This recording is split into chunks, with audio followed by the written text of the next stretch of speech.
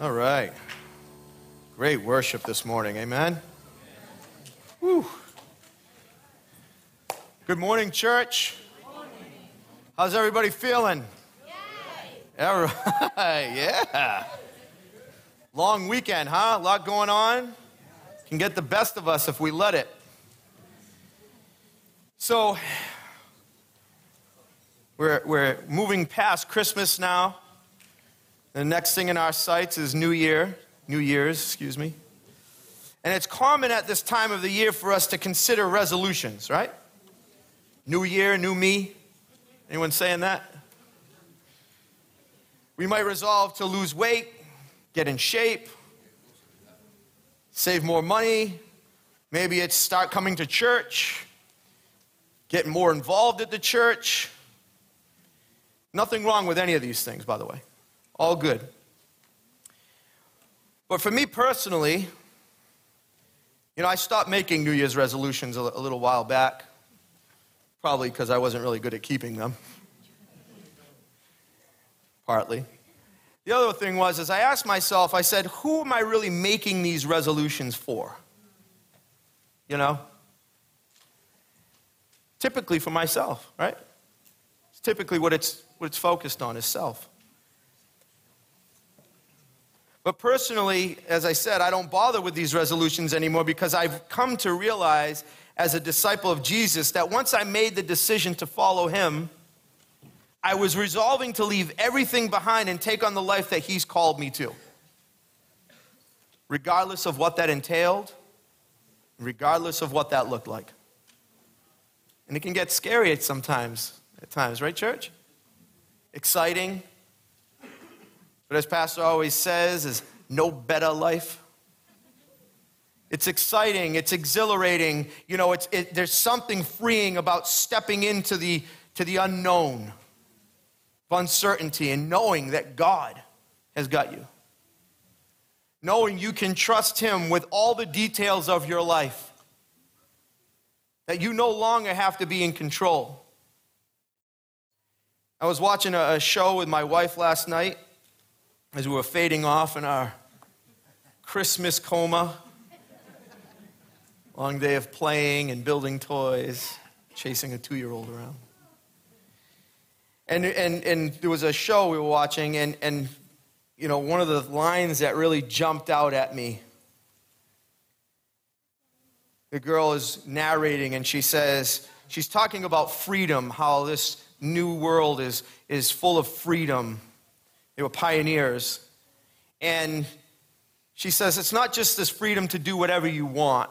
That's not freedom. That's independence. She said, freedom is the ability to live in the fullness of life and all it has to offer. And I thought, boy, what a great sentiment. What a truth. I think a lot of the times we forget that. And I'm going to get into that more. See, when I stray or forget the resolution that I made to God, I need to be reminded of my commitment and obligations. I need to be accountable. And that's pretty much what the prophet Micah did with the people of Israel when they were living outside of God's will for their lives. And hopefully through his writings and the message today, it will also remind us of God's will for ours. Maybe bring us back between the buoys. Get us in check a little. Keep us accountable. Before we go any further, let's pray real quick. Father, prepare us for this message. Prepare our hearts and our minds to receive it. Give us a willful spirit.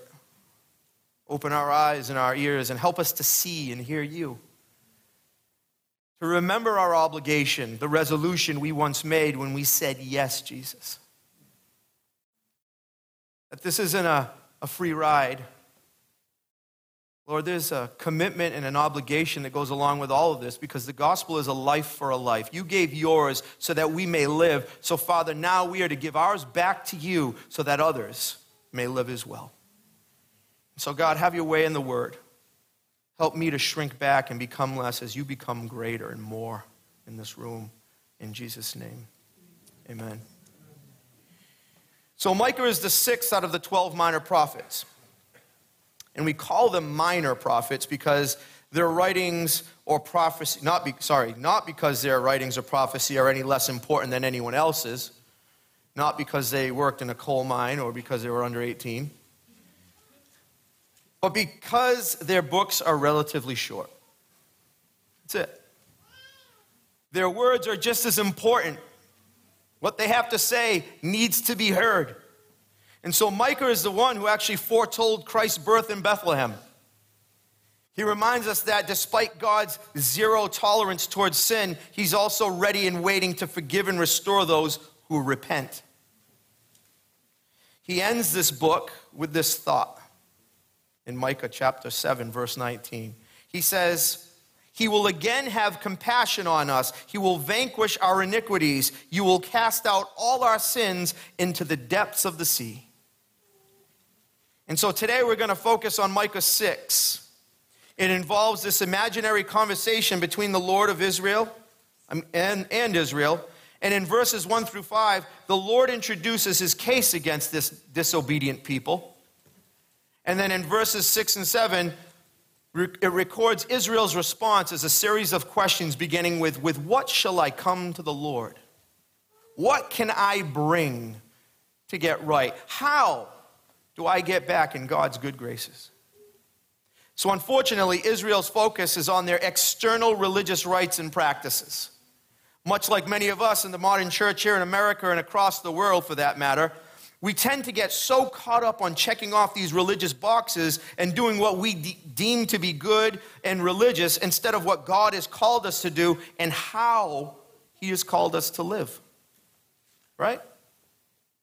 So the title of my message today is the message that Micah gave to his people in response to these questions that day. Be fair, kind, and humble.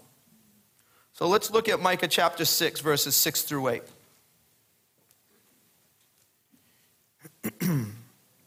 In my little subsection in my NASB here, it says, what God requires of man. So it says, with what shall I come to the Lord and bow myself before the God on high? Shall I come to him with burnt offerings, with yearling calves? Does the Lord take delight in thousands of rams, in 10,000 rivers of oil? Shall I present my firstborn for my rebellious acts, the fruit of my body for the sin of my soul? This is the key verse. He has told you, O man, what is good. And what does the Lord require of you? But to do justice, to love kindness, and walk humbly with your God. A long time ago, over 20 years ago, I think I did my first beginner's Bible study with someone. And I remember as we were talking about the Beatitudes, he was going through them with me. He said, they're called the Beatitudes, not the Do-attitudes. And this always stuck with me. He said, we're called to be these things. We're not called to just do them. A lot of times we can put on a good Christian act, right? A lot of times we can listen to the right radio station, wear the right shirt, and say the right words, become fluent in Christianese, I always say. But the reality is we're supposed to become something new. 2 Corinthians chapter 5, Paul says it. He says, therefore, if anyone is in Christ, he's a new creation. The old is gone, the new is here. And so we're called to this transformation.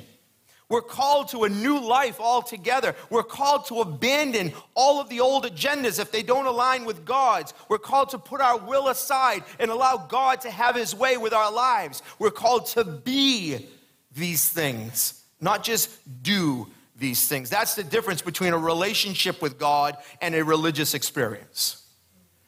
We can be really good at religion. We love self-meritorious things. We love to say, I earned this, I did this, I'm up here, you're down there, unfortunately. We'll get to the problem with pride. But the first thing Micah says, he says, do justice. Do justice. In other translations, it says, act justly. This means to be fair. It doesn't mean that you're out to exact justice on everybody who doesn't think, look, act, or talk like you do. Do you know that? I think a lot of times we get to a certain place in our faith walk, we forget, one, where we came from, and two, what people need. What we're commanded to do and how we're commanded to be fair. You know, there's a quote, and I'll butcher it, but basically it says, you know, when others wrong us, we demand justice, but when we wrong others, we expect grace. And that's the reality of who we are, unfortunately. And so there's this sort of transformation that has to take place in us because our default position is not fairness. It really isn't. Only when it's convenient. Only when it works for us.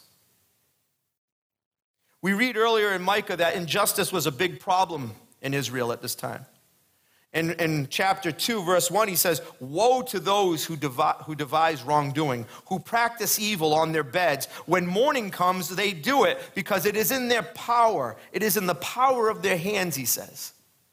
Because they're able to do evil, because this is what they devise, this is what they've become, they do it. Now we have the power every time we wake up, every single morning, to make a decision as we rise from our beds. We have a decision. We can hit the snooze button and sleep a little longer. We can get up and say, I'm exhausted, I didn't sleep well. The season I'm in right now is terrible. Things aren't going the way I expected them to. I'm experiencing financial hardship. My relationship's a mess. Or so-and-so's sick. I'm sick. I lost so-and-so. I get it. We are to mourn, and God says mourn with those. But that's not what I'm saying. Those things are not the things that are supposed to guide your life. It is in your power to do good or evil. It is in your power to be a light or to not be a light. It is in your power to say, I am going to make the most of this day, the most of each moment, because, ultimately, I don't know if I have tomorrow. James says that in chapter 4, right? He says, your life is but a vapor. It's short. Here one day and gone the next. Who are we to make all these other plans when we need to seize this day? Matthew chapter 6, don't worry about tomorrow. Tomorrow has enough trouble of its own. Let's do today, church. We have that decision from the moment we open our eyes till our feet hit the floor. Is I'm going to be a light for Christ. I am going to do justice. I am going to be fair. Fairness is not only a fruit of the Spirit, but also a command for us as Christ followers. Right? James chapter 2 reminds us that we're to show no partiality at all. And we have a tendency to do that, don't we? We do. We're very partial. What happens is when people start to think like us or talk like us, vote like us, align with our beliefs and our preferences and our opinions. Maybe they're short like us, just saying. You might connect with them a little more easy, right? But the reality is we're not supposed to do that. The reality is that, we have a job, we have a mission. We are called to reach people with the gospel of Jesus Christ. We are called to be fair, to not see the outer appearance as it says in Scripture, but to look at the heart of the person, to see them as God does, created in His image for a purpose. So how do we treat those people? We have to ask ourselves that.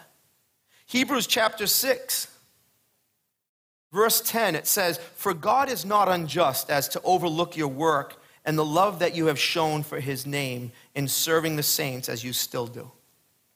I want to encourage you. I think a lot of the times what we think is that, I'm doing all this stuff and I'm not getting anything in return. We might not say it, but come on, sometimes what happens is we're pouring ourselves out into others and for Christ, right? Hopefully that's why. And then what happens is things continue to go wrong. Or maybe no one says thank you, or someone that you've invested years in walks away, or even becomes your biggest critic. They abandon you. They badmouth you. They keep doing the same stupid things. Whatever it is, we don't go into this with the expectation that we're going to get accolades or recognition or a pat on the back. Jesus got a cross for his ministry. Why do we think we deserve more? Our goal is, our heavenly reward, has already been attained. It says we're already seated in the heavenly realms. We already have a place in heaven. We already have an eternal reward that far outweighs anything this life, this world has to offer. There's not anything in this world, no matter how good it is, that is greater than what we have to come. So don't grow weary. Our reward is in him. It's in eternity to come. But for now, in this present time, be fair. Be just. You will get walked on. You will be abandoned. You will feel alone and unappreciated at times. And so it was for Jesus, and so it is for us. A servant isn't greater than his master. He was betrayed, abandoned, and hated. So shouldn't we expect more? Should we expect more or better? Fairness means doing what we ought to do instead of what we want to do. Right? Wes Fessler said it quickly that time. I'm getting better, right? Fairness, he says this, fairness is a man's ability to rise above his prejudices. A man's ability to rise above his prejudices. We all have preferences and prejudices, unfortunately. The key is learning how to be just in light of those things, honoring God and others in our actions instead of appeasing ourselves. That's the goal. That's what fairness, that's what justice looks like. It's remembering, God has been fair with us. Can you imagine if he wasn't? Where would we be? The gospel knows no bounds. The gospel doesn't see culture changes, doesn't see race. It does not see ethnicity. It does not see gender. It does not see sexuality. It does not see any of those things. It sees people as needing to be saved. And that's what it is. It's this universal, powerful language that all of us need. And so our job is just to be deliverers of that. Stop pre-qualifying people because they don't look, think, live, or act like you. Remember who you were. Remember the sin in your life. Remember that gospel has overwhelmed and overcome you. That it's given you a new promise, a new hope, a new reality, a new eternity. And so every single person needs to know and hear that. I don't care where you came from. I don't care what you do. I don't care what you did. Paul says, I was the chief of all sinners. I'd like to argue with Paul. He doesn't know me. If anybody knew my past, they'd understand why I'd say that. And you know what? Here I am. I have no business standing here today. But by the grace of God, I am what I am. Paul says that. And his grace was not wasted on me. I'm going to strive as hard as I can and live as gratefully as I can. I'm not who the world said I was. I'm new in Christ. You are new in Christ. It doesn't matter what your family has said. It doesn't matter what the employer said, or the ex said, or your kid said, or your dad said. It doesn't matter. Jesus gives us a new name. He gives us a new place. He makes us his own. Yes. Kindness, he says. Love kindness. The NIV and the the New King James and King James, they say love mercy. Both justice and mercy are foundational to God's character. Right? And so if we're being transformed into the image of Christ, into the likeness of Christ, right? It says in Psalm 89:14, righteousness and justice are the foundation of your throne. Mercy and truth go before you. They should be foundations of our character too then. Micah was reminding Israel that God expected his people to show love to their fellow man and to be loyal in their love toward him, just as he had been loyal to them. And we often need that reminder, don't we? We often need to be reminded of the mercy that invaded our lives. We often need to be reminded of the kindness that God has shown us, that we're commanded to show others. Some of us, it comes really easy. Some of you are pretty nice. But some of you, you have other gifts. But it's the truth. Some of us, it's just, we're different. God made us all different for a reason. That's the beauty. That's his artwork. Stop dividing on it. Start celebrating it. We're a mosaic. At the core of who we are, we're ugly without Christ. All of us. I don't care what the outside looks like. We need Jesus. Amen.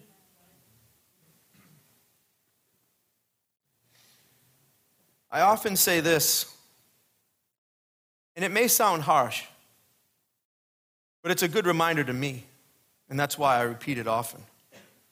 Be kind, and if you can't be kind, then be quiet. And don't get me wrong, there's this New Age Christianity, this pagan Christianity that puts this at the center of their religion. Just be kind. Right? Okay. As important as kindness is, it's also not the apex of our spiritual lives. It's not. It's a fruit of our spiritual lives, right? It's a byproduct of walking in the Spirit. If all of our religious beliefs only amount to us being kind, then we're missing a whole lot. I always say, when I talk about the fruit of the Spirit, when I preach or teach on the fruit of the Spirit, what I always say is the fruit of the Spirit is not the fruits of the Spirit. It's one fruit that's being developed over a lifetime of walking with God. And so it's love, it's joy, it's peace, it's patience, it's kindness, it's goodness, it's gentleness, it's faithfulness, and it's self-control. And it's a great gauge. It really is. Because if you're lacking the characteristics of this singular fruit, then there's a good chance you need to draw closer to God. Because the fruit of the flesh will overwhelm us. Our carnality, our human nature will take over. And so that's what we should be seeing the longer we walk with him and the more we press into him.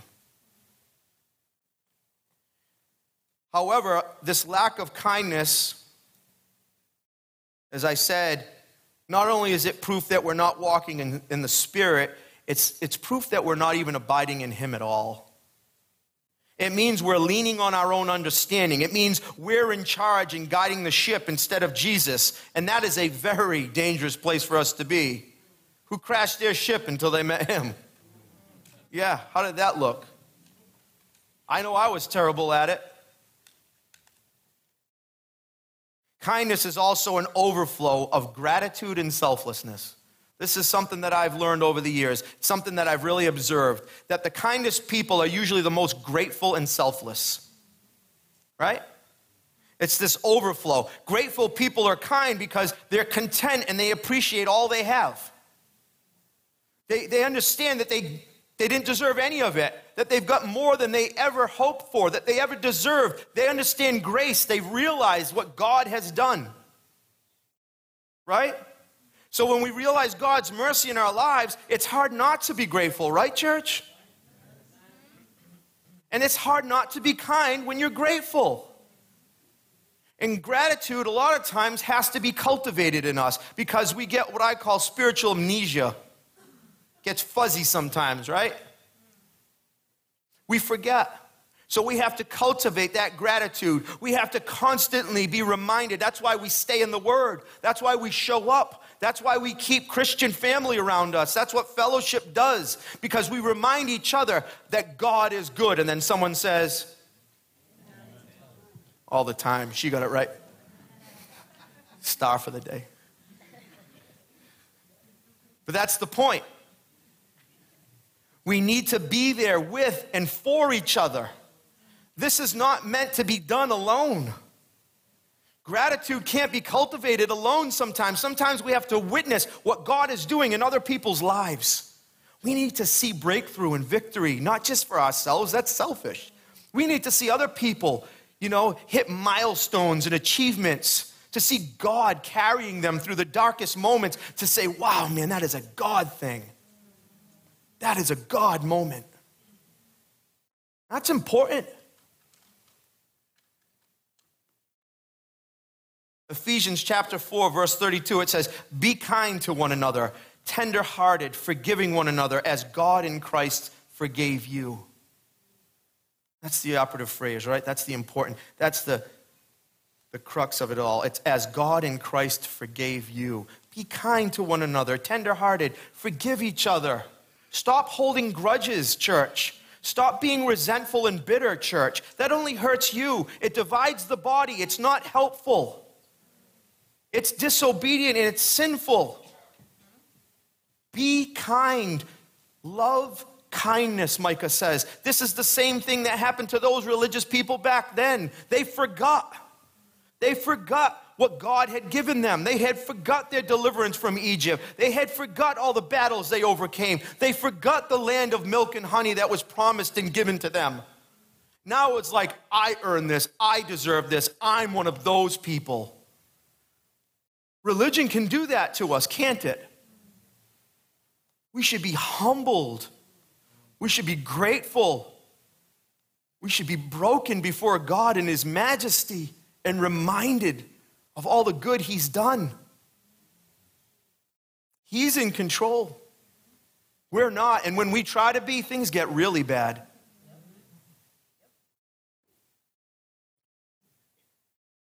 Selfless people are kind because they care more about others than themselves.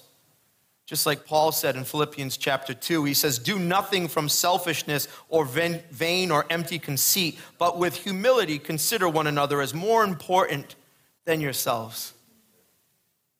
Man, if we could just adopt that mindset that other people were more important than us. Think of that. The plague of racism would be gone. The plague of any type of discrimination would be gone.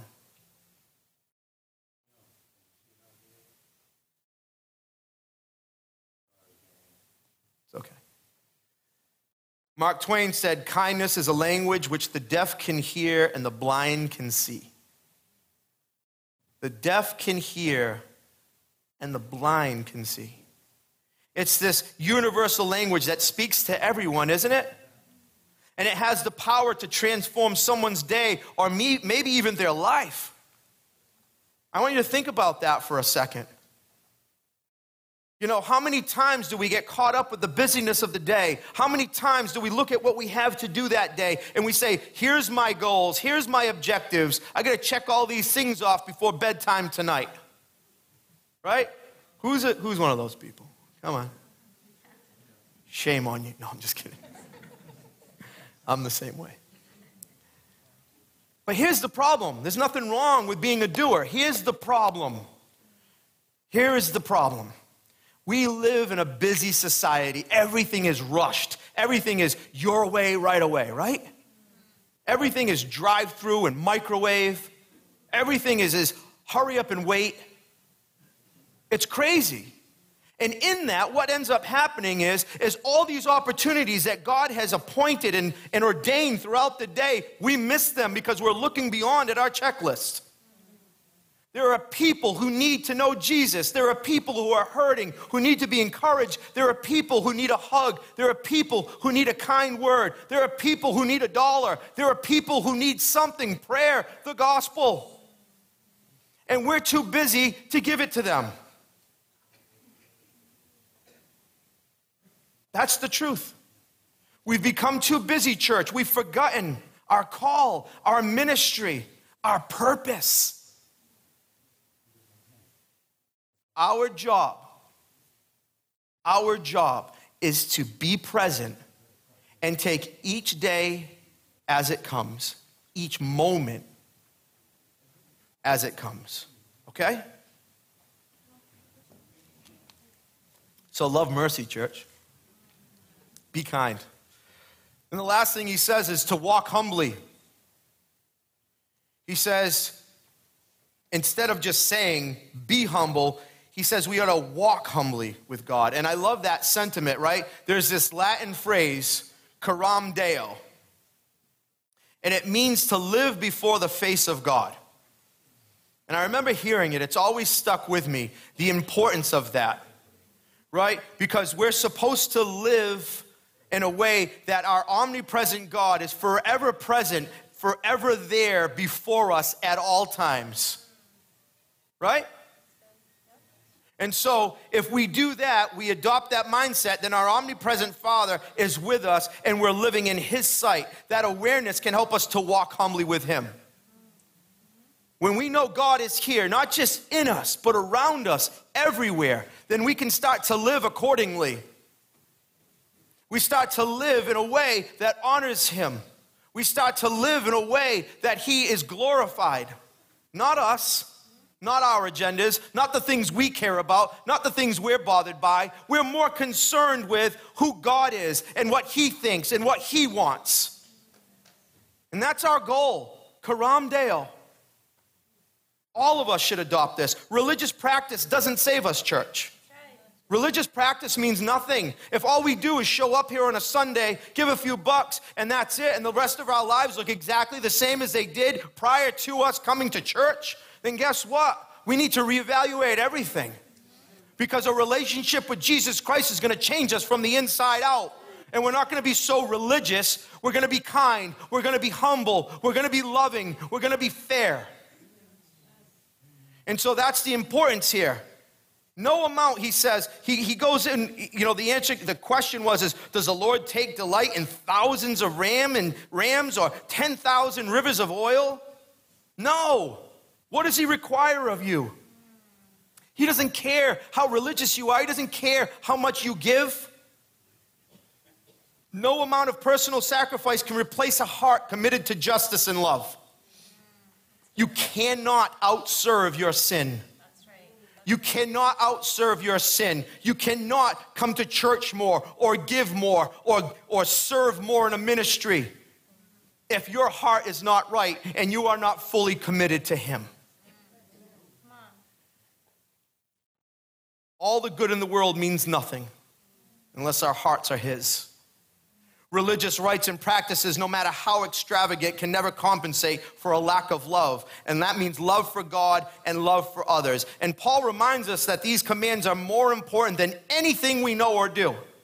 Anything at all. 1 Corinthians chapter 13, verse 3, it says, if I give all I possess to the poor and give over my body to hardship that I may boast, but I don't have love, I gain nothing.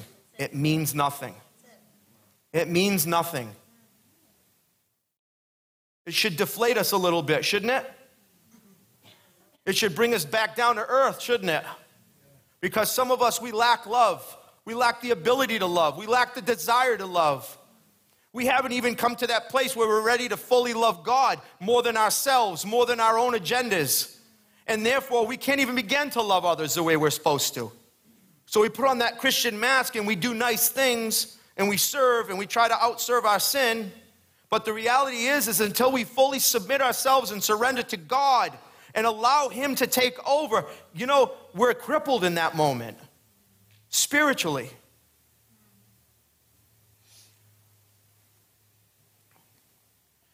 I think we can work out being, more just and fair. I think that kindness is something that, as I said, most of us can accomplish, and even without the Spirit at times. And it's not that God wants us to operate apart from Him, but I think these two things come a lot easier than humility does, doesn't it? Pride is at the root of most, if not all, of our sin. It really is. You know? I have a friend who used to always say, I'm the best at being humble.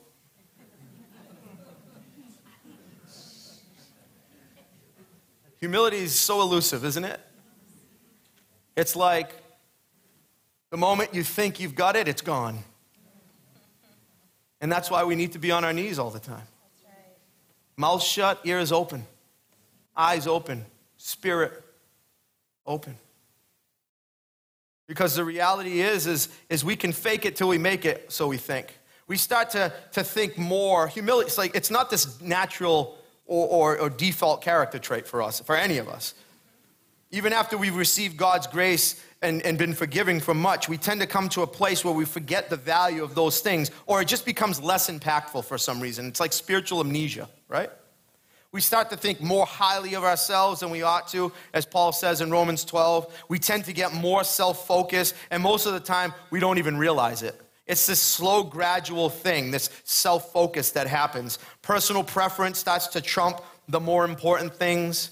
We start to live in expectation. We become critical of others. We start to see our opinions as fact, and then we become unteachable, and then we become unsatisfied and even intolerant of anything and everything that doesn't align with our perspectives, opinions, or expectations. We become what I not jokingly call, but sadly call Republican Christians. We become political Christians. We become Christians who are more bent on politics and the world around us than we are about the gospel and delivering that to people and living by that in our own lives. We talk more about them than we do about Him. And that's a problem, church. We are Christ followers. We are not Republicans. We are not Democrats. We are not here for them. We are here for Him. And so our job is to live that out and to speak highly of Him. This is a dangerous place to be when we get there, when we're unteachable, uncorrectable, and unaccountable. We become a danger to ourselves as well as others. And I'll tell you, correction is a hard pill to swallow. It is. But it always makes you better. That's right. It always makes you better.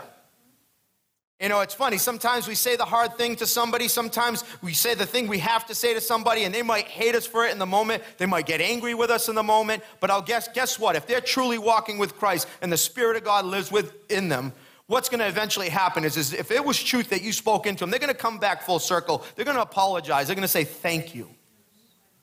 You may have to deal with that cold shoulder for a season, and that's okay for the glory of God. Amen?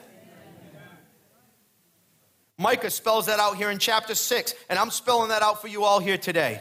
When we can't surrender to God's greater plan or even submit to the authorities He's established, then we're not walking humbly with our God. We're not. God has established all authority according to Romans chapter 13, and our job is to submit ourselves to that. There have been bad kings and rulers our entire history. Did you know that? And He appointed every single one of them for a purpose. And so what makes us think now we all of a sudden deserve all of the best kings, rulers, and presidents and politicians? That's not the battle we fight. We don't war with the weapons of this world. We don't battle with things of the flesh, do we, church? So why are we mixing ourselves up and wasting those precious moments and days with those things?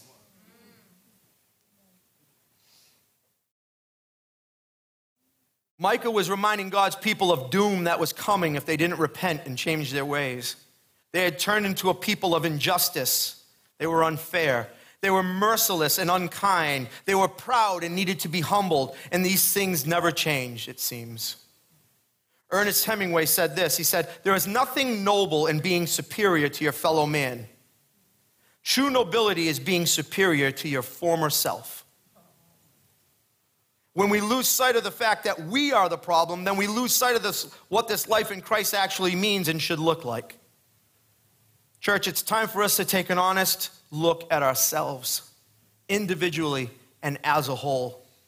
Are we the church that God has called us to be? Are we the people that God commands us to be? Do we need to take a minute here today and look at these things? in our own lives, fairness, kindness, humility. Do these things define me? Do they define you? Do we need to repent? Do we even talk about that word enough? Isn't this the place to do that? Isn't this the place when we are preaching and sharing the word of God and equipping you for the ministry? Is in when God convicts us. Repentance can happen anywhere at any time, but especially here. We should leave here refreshed and free, not carrying the same stuff when we walk out the door. So now is the time, and this is the place. You can come on up, worship team, and prayer team too as well. As always, there'll be folks praying, willing to pray for you on the side here on the altar. But we need to walk humbly with our God, church. I want you to look at one of your friends and say, stay humble. I'm learning a lot lately. A whole lot. This past year, 21, the world's crazy. So what else is new? The reality is that God continues to do great things amidst that. It doesn't matter what's going on in the world. Yes, horrible things are going to happen. The rain is going to fall on the just and the unjust, the same Scripture says.